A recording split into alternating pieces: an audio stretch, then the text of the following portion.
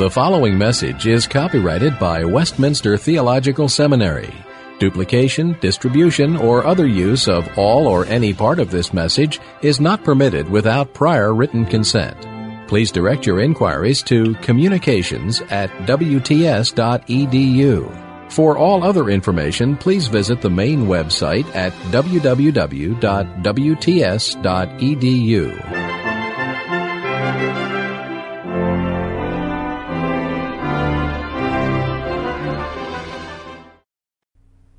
I've just spent the last 3 weeks having coffee with you, every other day, disproving your worldview. Since you're willing to give that one up, tell me which one it should be.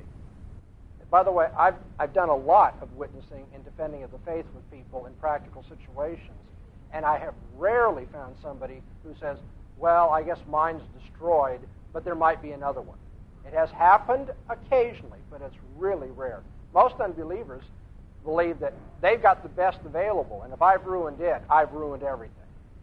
So that's I agree. And the demonstration comes from the fact that Christianity says it's the only one.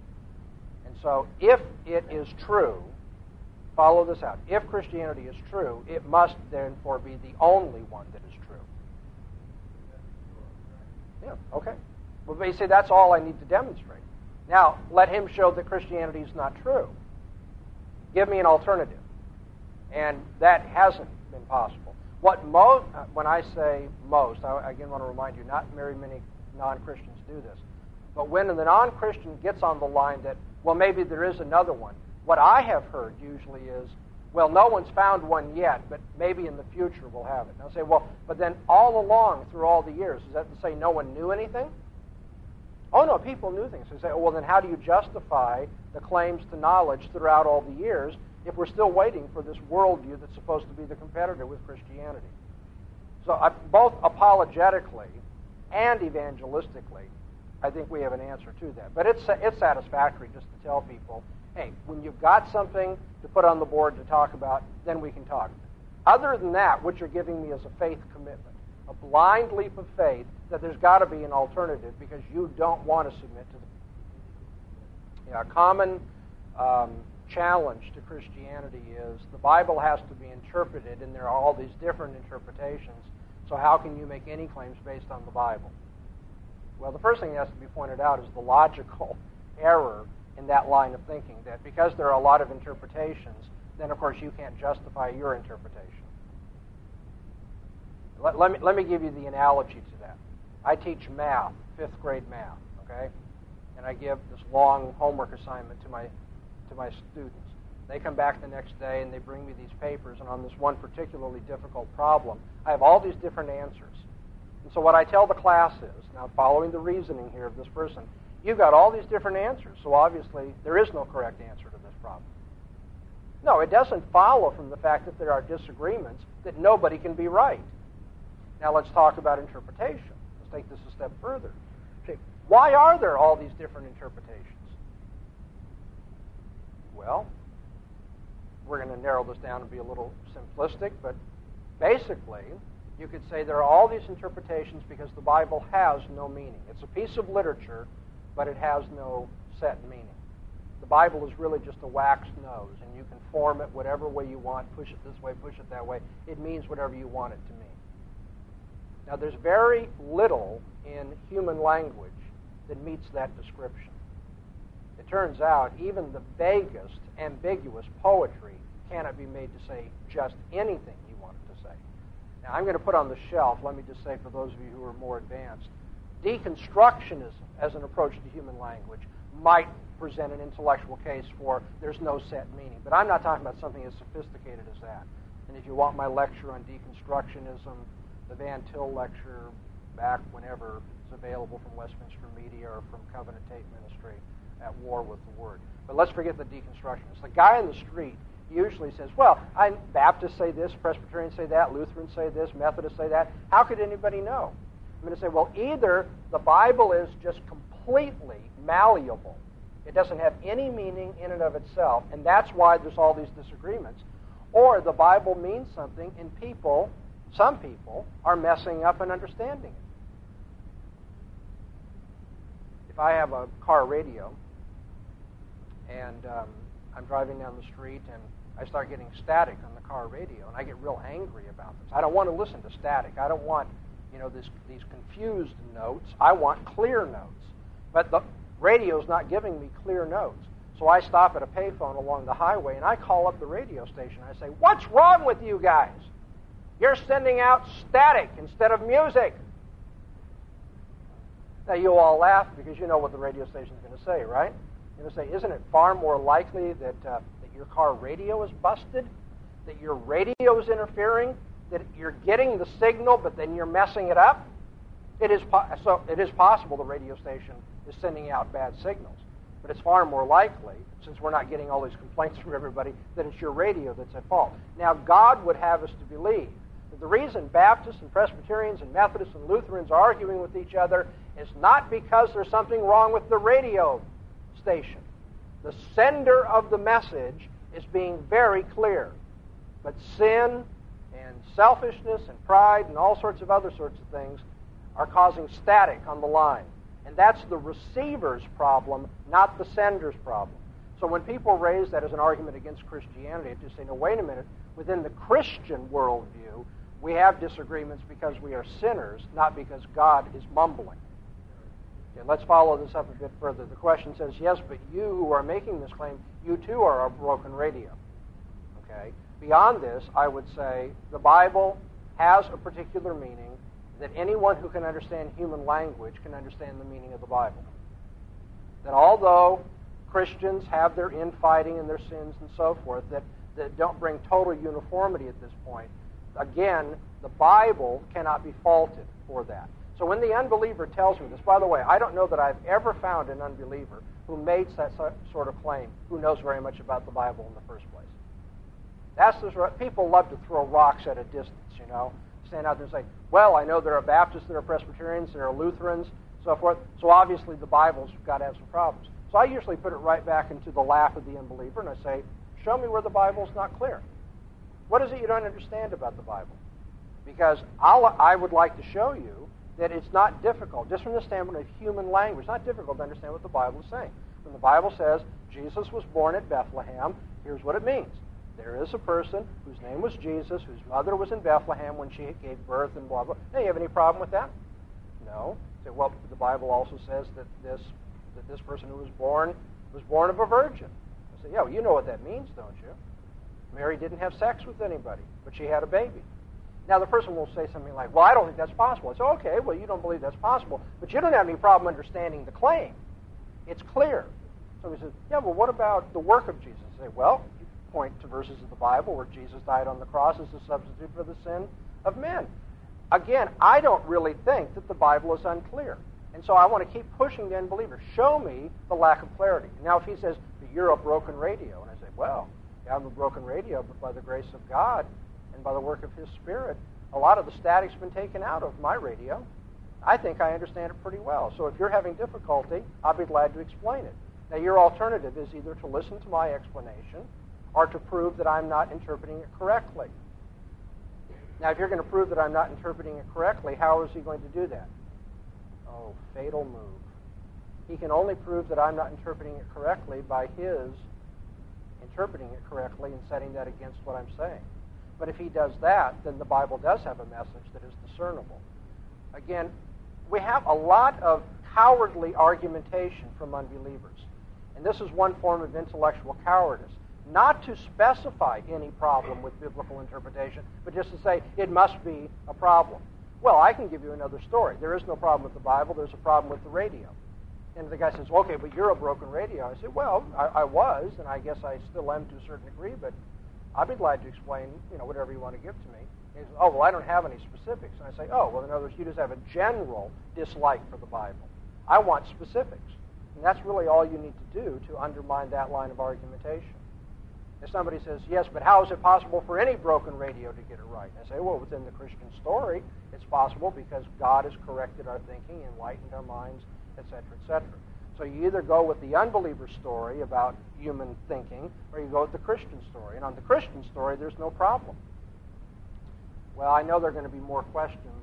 We've probably gone a little longer than we should. Why don't we take about a 10-minute break, let you stretch your legs, get a drink of water, whatever. run out in the snow if you enjoy that sort of thing. And then when we come back, I'll give... we're not going to get done tonight, obviously, but I'll talk about the life of VanTil, and then we'll take some more questions. As we continue our lecture, I want to move on to Roman numeral 2 and try to cover, before our time is up tonight, something of VanTil's career.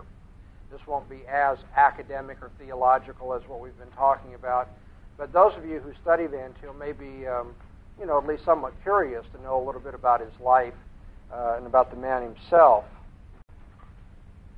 VanTil's consistent adherence to the authority and the supreme wisdom of God infallibly revealed in the Scriptures led him to develop a presuppositional method of apologetics which not only can forcefully communicate the intellectual challenge of the gospel, and do so both to philosophy professors and to the milkman next door, but can also do it with humble boldness rather than the profane audacity that Calvin censured early in the lecture as we began this evening. Being steeped in biblical instruction and having mastered the intellectual giants of Western thought, VanTil brought to bear a conception and method of defending the faith which has, in light of the history of previous contributions, amounted to nothing less, I believe, than the Reformation of Christian apologetics. I really think that VanTil has, and not because he was a man that I loved, who had me on his porch with ginger ale and cookies so many days when I was a seminarian, but a man who I think in the history of Christian thought has really revolutionized the field of apologetics. But he may not have seemed a very likely candidate for such an accomplishment. But then again, the Bible tells us God's in the habit of utilizing unlikely candidates to mount great victories for his kingdom. Just think of what God did with David when he faced Goliath, after all. VanTil wanted to be a farmer, and instead he became one of the foremost Christian apologists of our times, to use the words of David Kukarski, in Christianity Today. Cornelius VanTil, later nicknamed Case, was born May 3rd, 1895, in Grootegast, Holland. He was the sixth of 8 children born to a devout dairy farmer who worshipped with the Reformed Offshiding Party. This is the party that had rejected presumptive regeneration of baptized children. At the age of 10, his family sailed to America and settled in the state of Indiana. Cornelius enjoyed the soil and animals, but it was obvious that he also advanced quickly in school. And with his evident intellectual strengths, he was not to be a farmer after all. In 1914, Europe went to war. VanTil went to Calvin Preparatory School and College, which was the educational center of the Christian Reformed Church. He worked his way through Calvin as a part-time janitor and wholly loved the study of philosophy, for which his mind was obviously adept. By the time he enrolled in Calvin Seminary in 1921, he was already familiar with the works of Abraham Kuyper and Herman Bavinck, and had added a knowledge of Hebrew, Greek, and Latin to his Dutch and English. That's what he knew going into seminary. I'll tell you a little bit about the difference between those days and ours. He'd already mastered Kuyper and Bavinck and knew his Greek, Hebrew, Latin, Dutch, and English. He studied systematic theology there under Louis Berkhoff and Christian philosophy under W.H. Jellema. Now, American Christianity in the 1920s was reacting to the shock waves of theological liberalism inspired by German higher criticism of the Bible and a Darwinian view of man. At that time, the man who stood head and shoulders above his peers in setting forth a Christianity worthy of scholarly defense was J. Gresham Machen of Princeton Theological Seminary. His forceful answer to one plank in the skeptical view of the New Testament, entitled The Origin of Paul's Religion, was published during VanTil's first year in seminary. American philosophy in the 1920s was interacting with various responses to Kant's critical philosophy. Absolute idealism, personalism, neo-realism, critical realism were all popular schools of philosophy in the 1920s. And American philosophy was also coming under the sway of naturalistic ideologies, pragmatism, and positivism. Among the schools of noted academic stature was Princeton University, whose philosophy department was headed by the Scottish personalist Alexander Allen Bowman. Bowman's dates are 1883 to 1936. For his middler year of seminary in 1922, VanTil made the difficult decision to transfer to Princeton, where he could study simultaneously at the seminary and the university. Not bad. Those of you who are in your middler year, thinking you have a lot of time on your hands, try to pick up a philosophy degree while you're doing your seminary degree. That's what VanTil did. During this time, he roomed with John J. Deward, who was to become a lifelong friend of his, and he managed the student dining club and lived on the same floor at Princeton and Alexander Hall with Das Mädchen, who was busy publishing numerous apologetical studies, including his monumental Christianity and Liberalism in 1923. Boy, I tell you, that wouldn't be too bad, to spend a year living on the same floor with Machen while he's publishing books of that kind of stature. VanTil's seminary advisor with Caspar Whisper Hodge Jr. was a grandson of Charles Hodge and the successor of B.B. Warfield. VanTil profited from the solid biblical instruction of men like Hodge and Robert Dick Wilson, William Park Armstrong, and Oswald T. Alice. But the professor who was closest to his heart at Princeton was Gerhardus Voss, the respected Dutch scholar who championed the method of biblical theology to the Reformed community in America. Voss exercised a significant influence upon VanTil's decision to give himself to the academic and ecclesiastical struggles through which Dr. Machen would go. When Dr. Voss later passed away in 1949, it was VanTil who preached his funeral sermon. VanTil won the prize-winning student papers for both 1923 and 1924. In 1923, he wrote on evil and theodicy, and in 1924 on the will and its theological relations. The seminary granted him a THM in systematic theology in 1925, after which he married his longtime sweetheart, Rena Klooster. At the university, VanTil's prowess in metaphysical analysis and the mastery of Hegel's philosophy had gained high praise from A.A. Bowman, who offered him then a graduate fellowship. In 1927, the university granted the Ph.D. in philosophy to him for a dissertation on God and the Absolute. Men in the seminary at Princeton had been keeping an eye on VanTil's work. His first published piece, at the time he was awarded his master's degree in theology, had been a review of Alfred North Whitehead's book, Religion in the Making. And if you look at that review, his first published piece, the salient lines of presuppositional approach were already clearly exhibited. A, VanTil located his opponent's crucial presuppositions. B, he criticized the autonomous attitude which arises from a failure to honor the creator-creature distinction. C, he exposes the internal and destructive philosophical tensions which attend theonomy. And then D, he set forth the only viable alternative, biblical Christianity. I find that interesting. If you want to get into this, do read his first publication, this review, because again, in seed form, it's all there.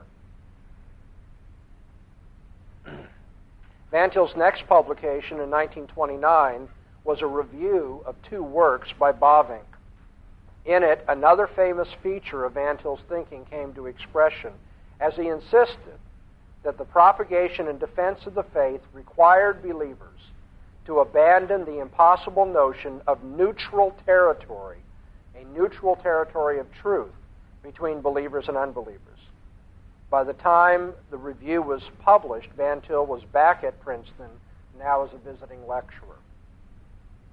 When J. Gresham Machen declined the chair of apologetics at Princeton Seminary and decided to remain in the New Testament department, the board of the seminary was encouraged by William Brenton Green, the retired professor of apologetics, to invite VanTil to lecture in the department for the 1928-1929 academic year.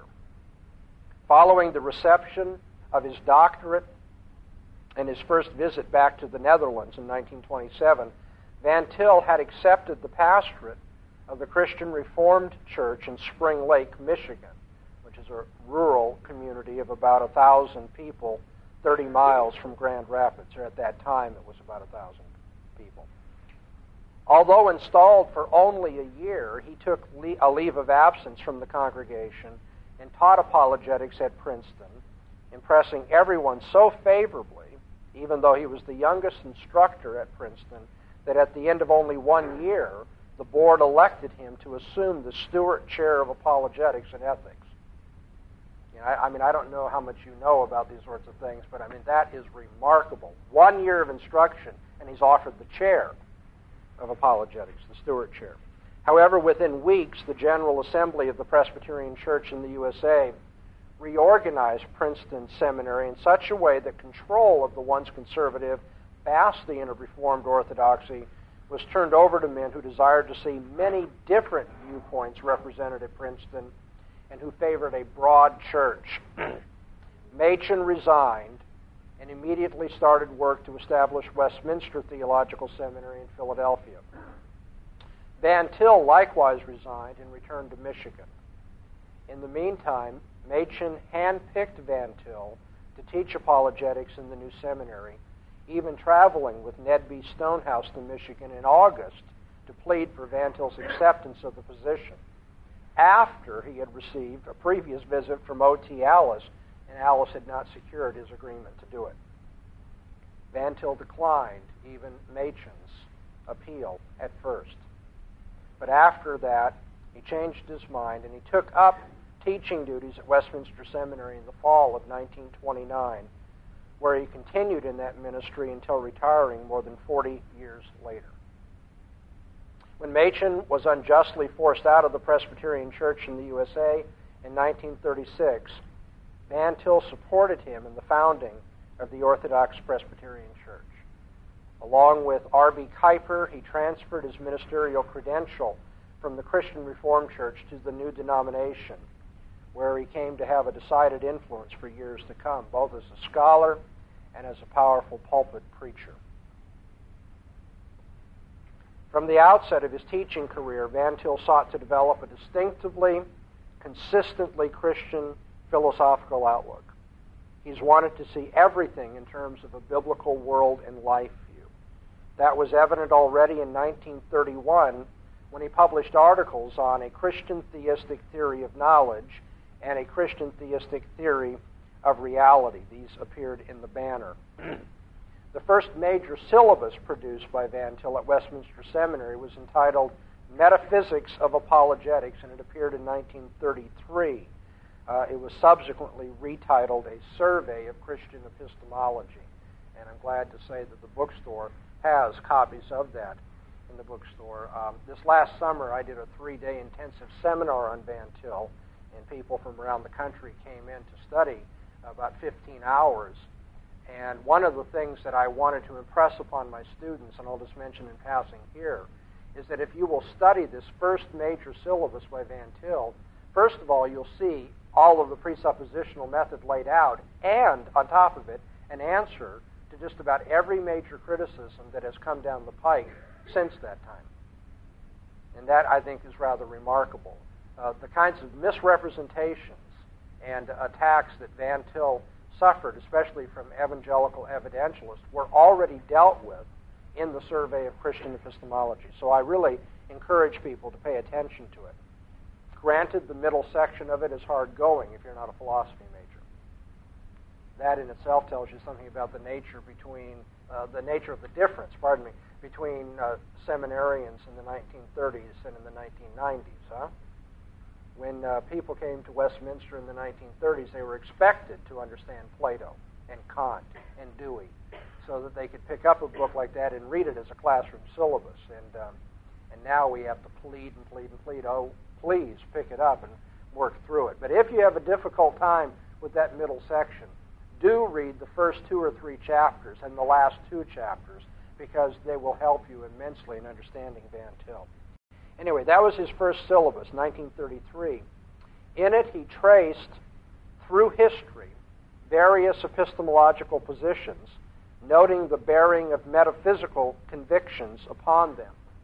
And he advanced the necessity of a transcendental method of argumentation. You will notice in the syllabus that VanTil insists that Christians must reason with unbelievers. He doesn't think that we're left with just testimony. He says we must reason with them, we must argue with them, and seek to reduce the non-Christian worldview, whatever form it takes, to absurdity. And we reduce it to absurdity by exposing it to be epistemologically and morally self-contradictory.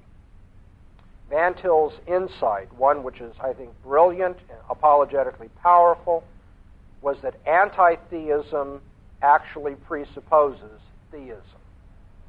And Steve will know this with a little bit of humor.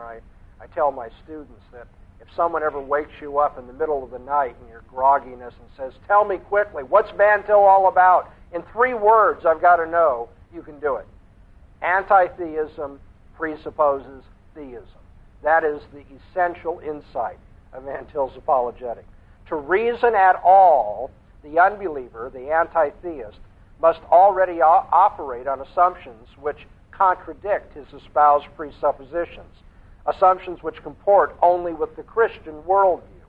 So the argument of the anti-theist presupposes the worldview of the theist. The unbeliever's efforts to be rational and to find an intelligible interpretation of his experience are then indications that he bears a knowledge of God the Creator within his heart, though he's struggling to suppress it, as the Bible itself speaks of man's sinful condition. By the end of the decade, VanTil had produced major classroom syllabi covering the topics of apologetics, evidences, prolegomena to systematic theology, psychology of religion, ethics, and crisis theology. Think about that for a minute. VanTil had already put out a syllabus on crisis theology by the end of the 1930s. Well, of course, evangelicals don't start getting suspicious and writing about this till the 1950s. He was really quite ahead of his time and quite aware of what was happening on the continent and its significance for us.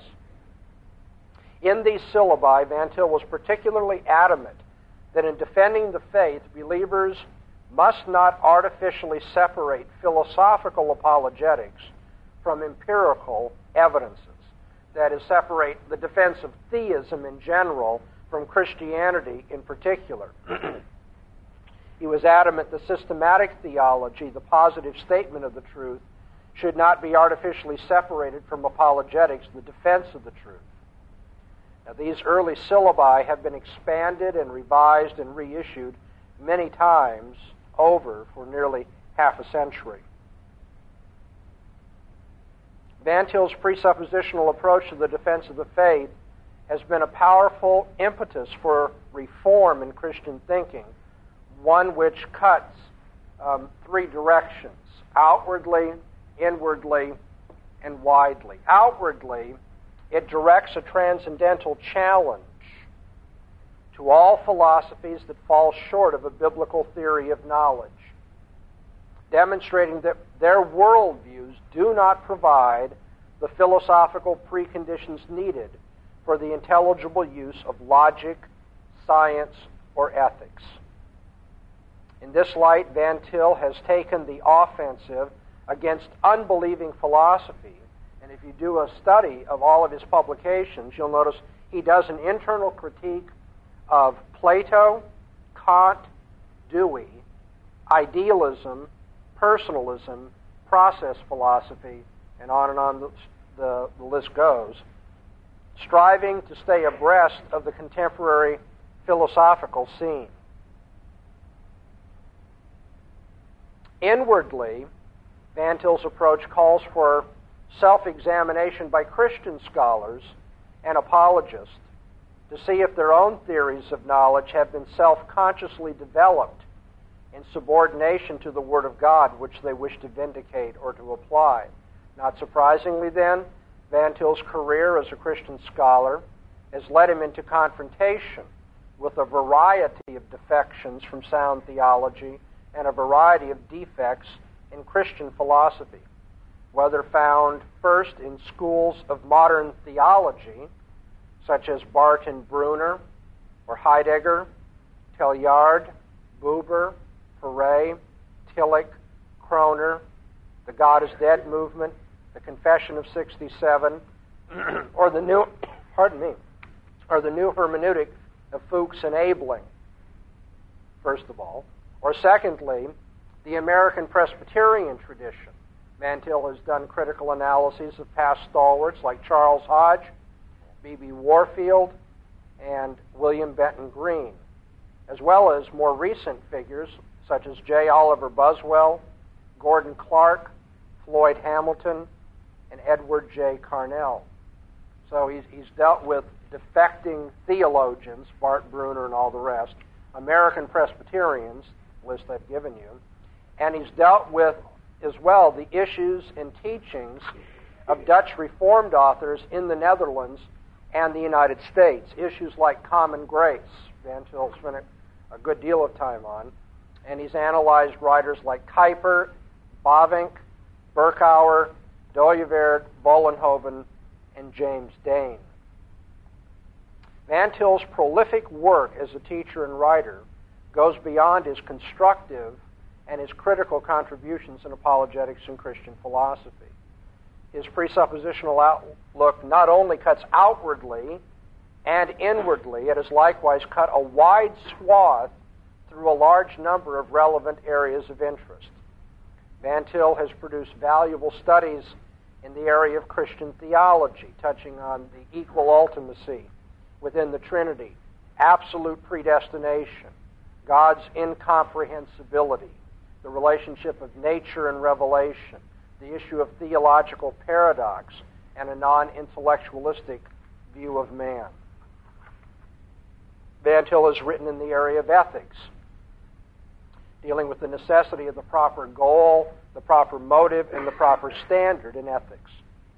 VanTil has works that address intellectual history. He addresses key figures in church history, such as Augustine and Calvin.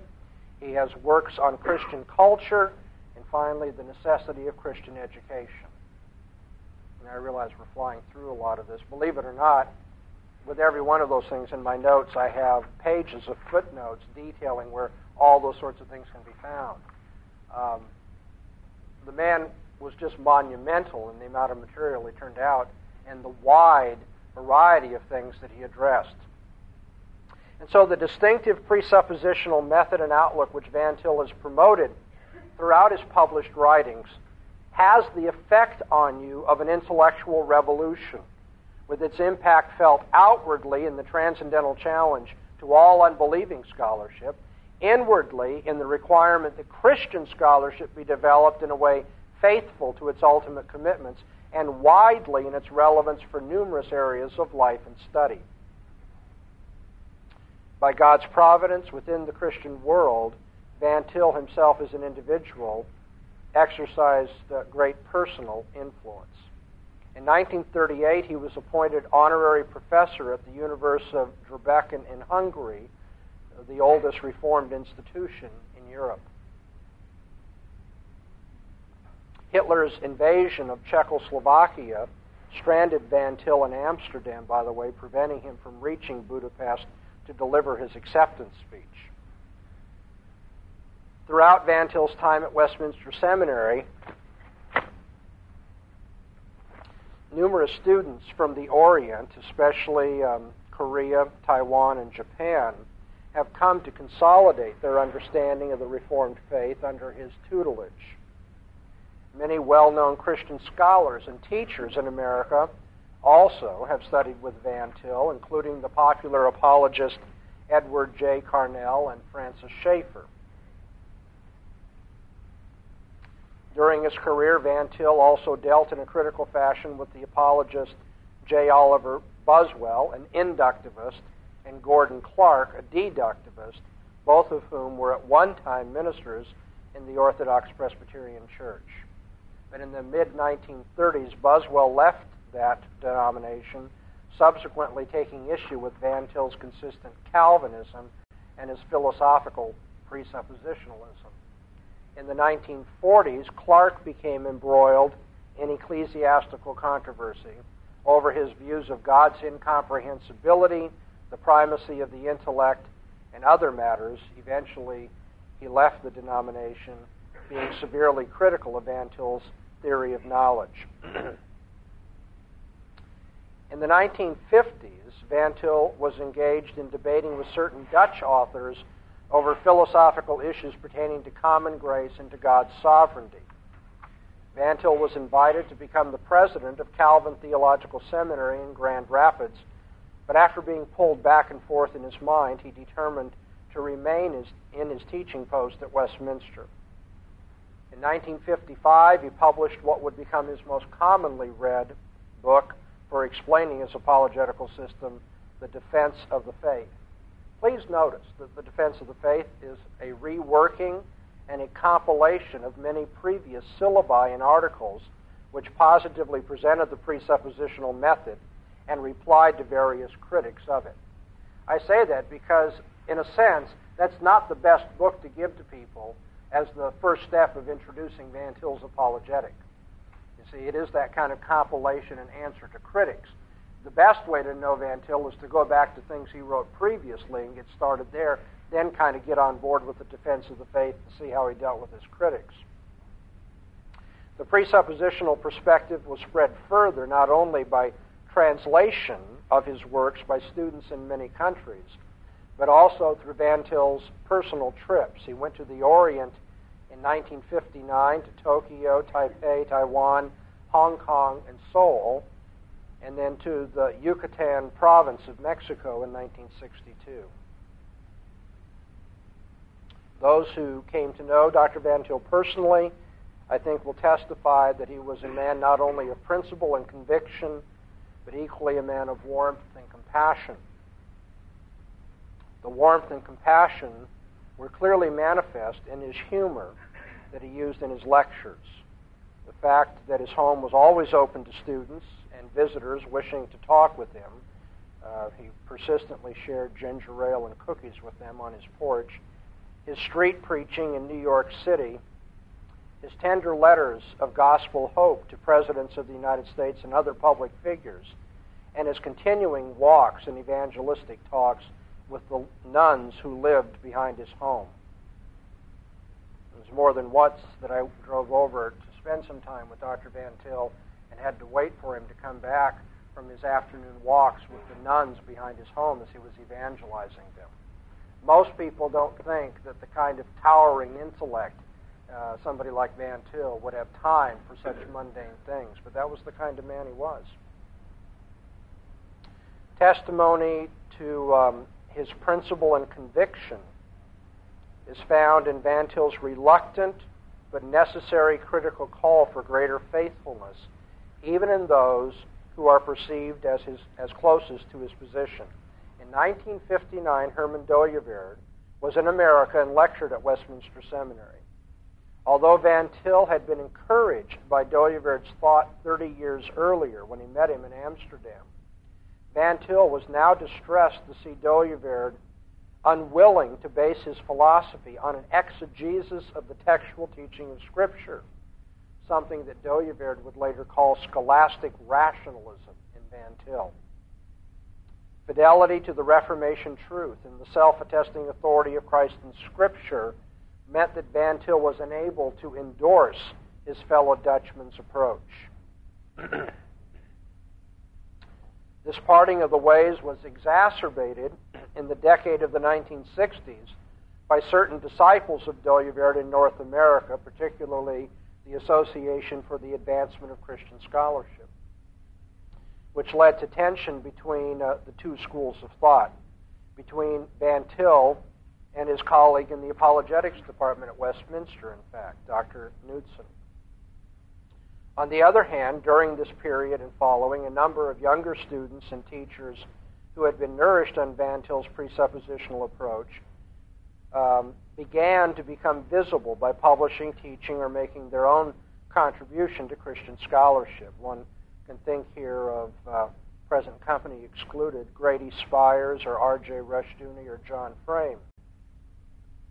In the 1970s, VanTil was presented with 2 volumes of essays honoring his achievement as a theologian and an apologist. In 1971, Jerusalem and Athens, edited by E.R. Guillen, and then in 1976, Foundations of Christian Scholarship, edited by Gary North. In 1972, Dr. VanTil was granted emeritus professor status at Westminster Theological Seminary, and in 1976, the seminary named a new lecture hall in his honor, which we now sit in. Rena, his beloved wife of 50 years, passed away in January of 1978. And at that time, a young family came to live with him in his old home in the Philadelphia suburb of Ambler. The last time I saw Dr. VanTil was June of 1985, and he was pushing one of the children of this young couple in a stroller and singing gospel hymns to them. On April 17, 1987, VanTil, one of the towering Christian intellects of the 20th century, took his place in the choir of heaven. And I wish I could tell you more about him, but I hope just this little survey gives you some sense, not only of his intellectual stature, but the kind of man that he was.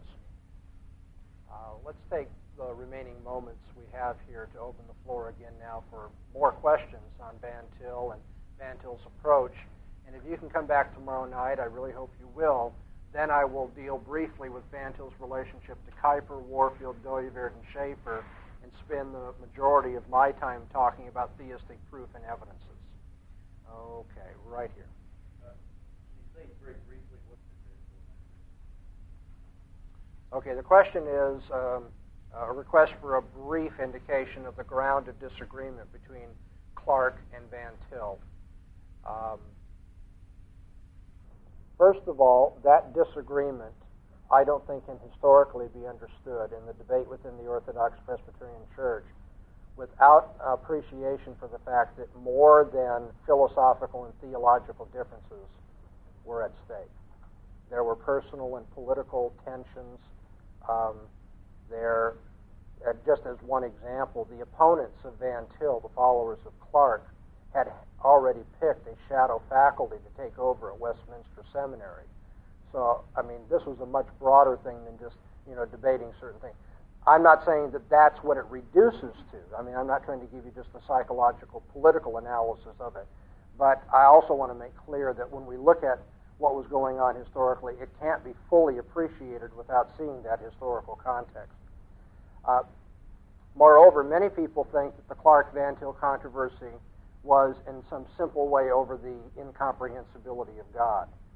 But if you look at the documents and the complaints and that sort of thing, and if you see what VanTil wrote about Clarke, you'll see that he was equally exercised about what he thought was Clarke's intellectualistic view of man, or his anthropology that acceded to the primacy of the intellect, as it was called.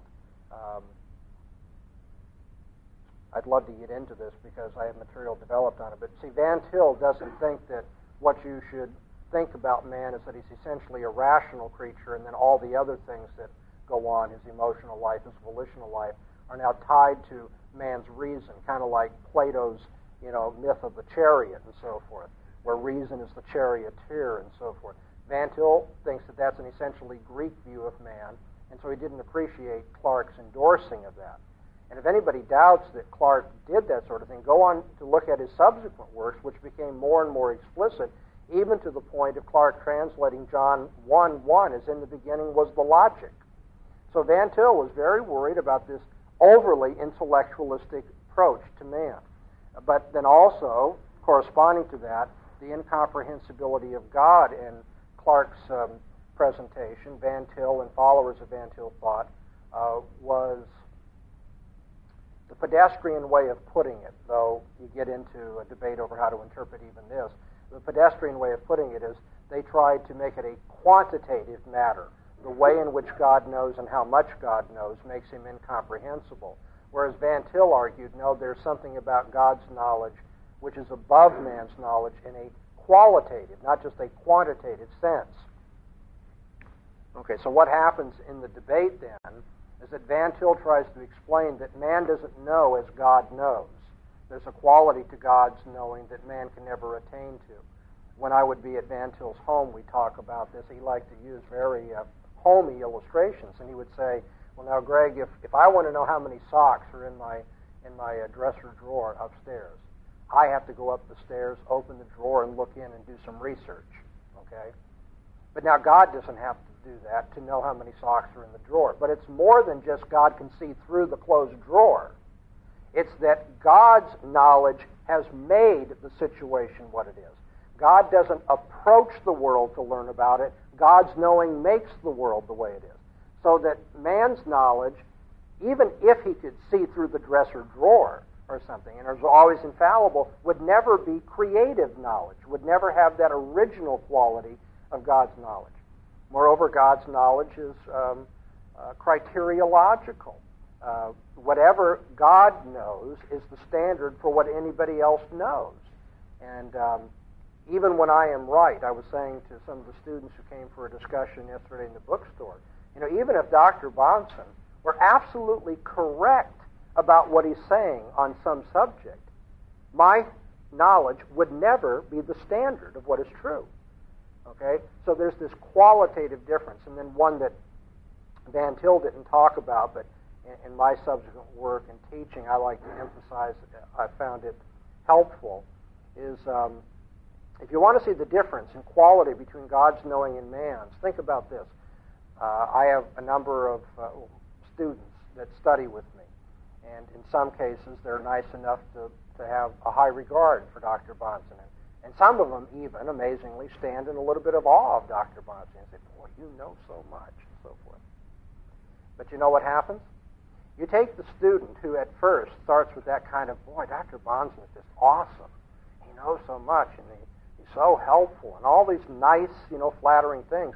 After they study with you for a while, those students start to know a good deal of what I know, because I'm imparting that to them. And you know what? As they know more of what I know, that sense of distance and awe diminishes. And that's fine, by the way. I'm a real laid-back Southern Californian, and I don't particularly want my students adulating me. I like to be buddies and so forth. But the interesting thing is there's that dynamic. As they know, when they start knowing what I know, then the sense of awe diminishes. But you'll find in theology the very opposite is true about the knowledge of God. As we come to know more of what God knows, the sense of awe does not diminish. It, in fact, increases. So that the people who most bow to the mystery and the wonder of what God knows are those who know Him the most. So, you see, there's this difference. God's knowledge has a quality that man's knowledge doesn't. Now, VanTil's point in the 1940s was that Gordon Clark's view, the primacy of the intellect and the incomprehensibility of God, did not take full biblical account of these sorts of things. Okay? In order to explain his point of view, VanTil used a method of explanation, however, that I think was a strategic mistake. VanTil said, think of it as man knowing God analogously. Now, that's okay, because to say that it's analogous is to say there's points of commonality and points of dissimilarity. That's what an analogy is. And VanTil would say there are things that are common in God's knowledge and man's knowledge. For instance, when God knows the rose in the garden and I know the rose in the garden, what we know is the same thing, the rose in the garden. The object of knowledge is the same. But VanTil would say, I don't know the rose the way God knows. I have to think His thoughts after Him. So my thinking is always analogous to God's thinking. Now, you can say that, and if there's goodwill, in the classroom, no one should have any problem with that. But in the 1940s, there wasn't a lot of goodwill there. And the Clarkians, wishing to jump on what VanTil said, VanTil's saying we don't know God, we only know an analogy of God. And therefore, we can't really know anything about God, in which case he's really neo-orthodox and a skeptic. I mean, and they continue to say that. People like John Robbins have written those sorts of things down. And it's just utterly untrue. It's a perverse misreading of what VanTil was getting at. In the 1940s, John Murray said openly, what we know is God, not simply an analogy of God, but the way in which we know him is analogously.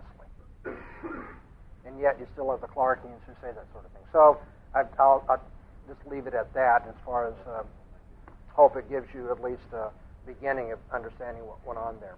Okay, right here.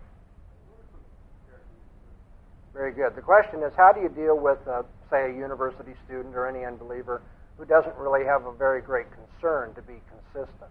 You start pushing them, and it turns out they really don't, care that much about it. It's good to comment in this setting that there's a difference between persuasion and evangelism and upholding the truthfulness of Christianity. Because it will turn out that your question comes down to this. If you want to argue to show the truthfulness of Christianity, what if you run into somebody who doesn't want to argue? Well, basically, you don't have an apologetical situation here. You still have an evangelistic one. You still want the gospel to get through to the person. But this is not what you've asked, and don't take this wrong, but what you've asked is, in a sense, not really an apologetical question. Because apologetics is presenting a reason for the hope that is in us. Now, there are some people who say, well, I don't want to reason about it. I don't care. So there's no apologetic called for. Well, let's see if I can do a little bit of apologetic, even with this person who says he's not interested. Somebody tells me on a university campus, after I've shown the inconsistencies in his worldview, one that's real easy to see. When I was in college, in the days of the sexual revolution and the Vietnam War, you would sometimes run into people who would say, it's all right for me to live with my girlfriend out of wedlock. And I would point to the biblical standard of sexuality and so forth as a way of showing that this person's guilty before God and in need of a Savior and so forth. But the comeback is, you can't lay that on me, because it's different strokes for different folks. Okay, when it comes to sex, everything's relative. But yet, the same person who says this would often be adamant that it was immoral for the United States to be fighting in Vietnam. Well, you can imagine what I would do there in trying to show the inconsistency. And you can't say that it's different strokes for different folks and then turn around and say that it's morally absolutely wrong for the United States to be in Vietnam. Now, imagine that the person says, okay, I don't care about consistency. When someone says that, I almost immediately shoot back, well, then you do.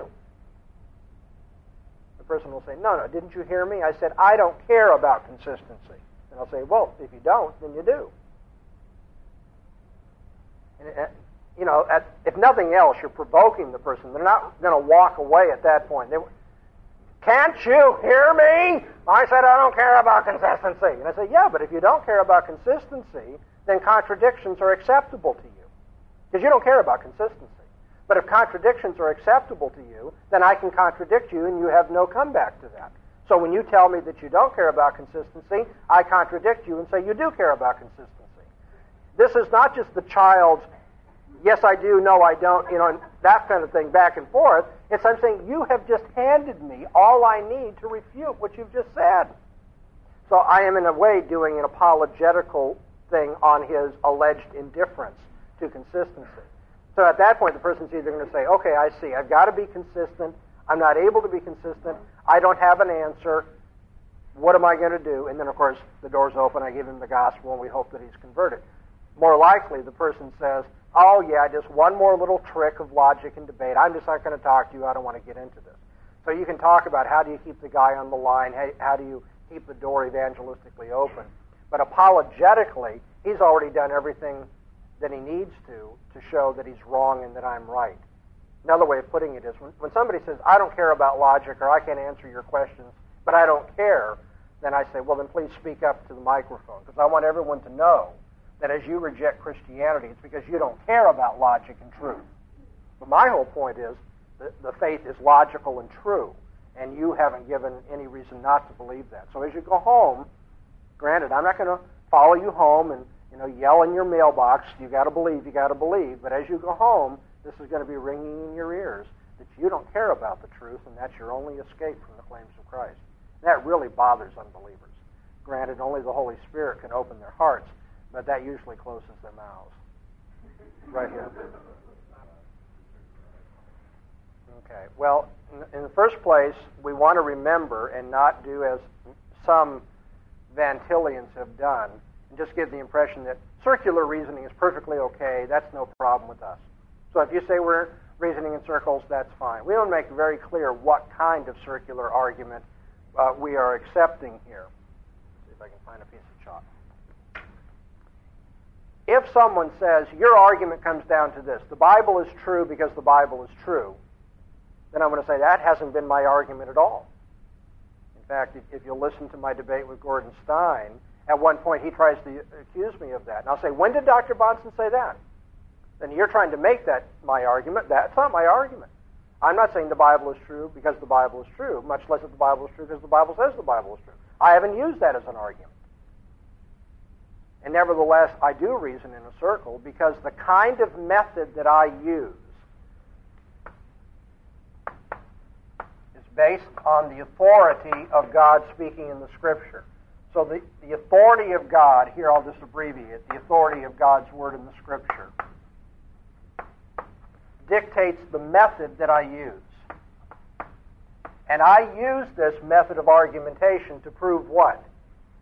Ultimately, the authority of God speaking in the Scripture. So if you look at that, there is in the broad sense a circle.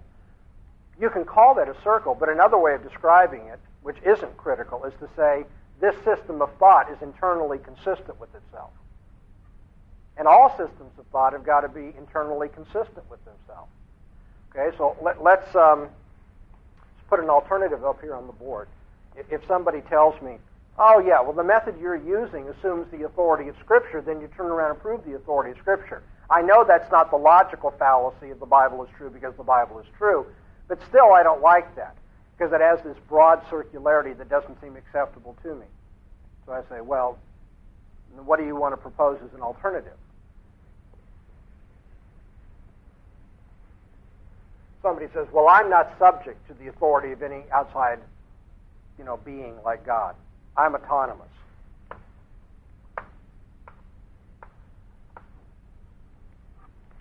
And say, okay, now, because you think that you're autonomous, what method of reasoning do you use? And he says, well, I think human reason is the final authority. Now, I'm not going to stop here, but I want to tell you, because you're all graduate students, please notice, when the unbeliever says he appeals to reason, he hasn't told you anything at all. Because reason can mean 35 different things, easily 35 different things. So when the unbeliever says, well, reason's my authority, you may want to say, well, reason in what sense? In the Cartesian sense, in the Humean sense, in the Kantian sense, in the Hegelian sense? But let's let it go for right now because time's going to run out. Here's the unbeliever who says, my position is there is no God, I'm self-sufficient, I'm a law to myself. I use reason. That's my method. Okay, and what does he want to prove with the use of reason? That there is no God and that he's autonomous. Okay, so I say, well, how are you going to prove that reason is the correct standard? What's he going to appeal to? He's either going to appeal to reason to prove that reason should be the authority, or he's going to appeal to something else as his authority. If he appeals to something else, what? Then reason isn't his ultimate authority. So the unbeliever is caught in the circle of reasoning on the basis of, using human reason, autonomous reason as his final standard, and proving that by appealing to autonomous reason. Now, when I point that out to him, I say, see, you reason in a circle. Logical fallacy can't do that. He's going to say, no. All that means is that my system of thought's internally consistent. I say, great. And all I'm telling you is that my system of thought is internally consistent. I use God's Word as my final standard to show that God's Word should be my final standard. So you've got your circle, I have mine. And then he'll say, okay, well then we can't talk with each other. We can't get through to each other. I say, oh yeah, we can. Let's just assume that reason is the final authority. I'll play that game. But I want you to play the game as though God's Word is the final authority. Now, if God's Word is the final authority, all these problems you've brought up can be resolved. There is a moral absolute. There is a basis for logic. There is a basis for scientific induction, so forth. But now, if human reason is the authority, then you go through logic is impossible, science is impossible, ethics is impossible. So, yes, you've got your reason. You have your circle, pardon me. I have my circle. But your circle, which is to say your worldview, destroys the possibility of knowing anything. And so, how do I know mine's true? What is the absolutely certain proof of God's existence, according to VanTil? That without Him you can't prove anything. Why doesn't Sproul accept my defense of broadly circular reasoning as I've just presented it? The reason I'm hesitating is because I really want you to take this in the right way. R.C. Doesn't accept this because he has the same kind of personal appreciation and affection for John Gerstner that I have for Cornelius VanTil. Okay, so I'm not putting him down. No, I mean, not automatically doing so. But my conviction is that because Gerstner tangled with VanTil and wants to insist that it's not circular, you're wrong, that it's a measure of loyalty to a person that, understandably, he has respect for and appreciation for, and it is not the sort of thing that should be so difficult for him to see. But you see, John Gerstner shouldn't have the difficulty seeing this that he does either. There is a kind of... I really don't believe in psychological analysis in the place of intellectual analysis, so I feel uncomfortable doing this. But when Gerstner was here at Westminster, he tangled with VanTil. Always had high regard for him. It seemed to be a mutually respectful thing. But sometimes when you get yourself embroiled in an argument, you may have noticed this, sadly, it's hard for you to back down and say, maybe I blew it. And Gerstner just kept it up and kept it up and kept it up. And Sproul is appreciative of Gerstner's ministry in his life, and he feels the need to criticize VanTil. I love both these people. They're my Christian brothers. When I criticize them, in my eyes, what I'm doing is like going to my neighbor and saying, hey, watch out, a skunk came in your back door. You probably don't want that. You know, but as you know, sometimes if you go and tell your neighbor a skunk has come in his house, he say, you're insulting me, and he takes it personally and blah, blah, blah, blah, blah. So it isn't always received that way. But I think it's an attempt to help my Reformed brothers be more consistently Reformed. So I love them. I have a positive, constructive approach to the critique. But I must say now, having put all that in context, that in their book, Classical Apologetics, they should be ashamed of themselves as scholars. Ashamed of themselves for misquoting VanTil. Not just misrepresenting, that's bad enough, but misquoting him, having somebody who's a critic of VanTil be quoted as though VanTil was saying those words. That's the kind of mistake that flunks you out of graduate school.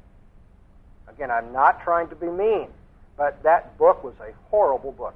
It advances any number of philosophical ambiguities and errors, and I just think it's a shame that we can't do better to communicate with each other in the Reformed community. Intellectually, however, I do believe Sproul and Gerstner are intelligent men, and they ought to be able to see this point. Every system of philosophy strives for internal consistency. In that sense, every system tries to be broadly circular.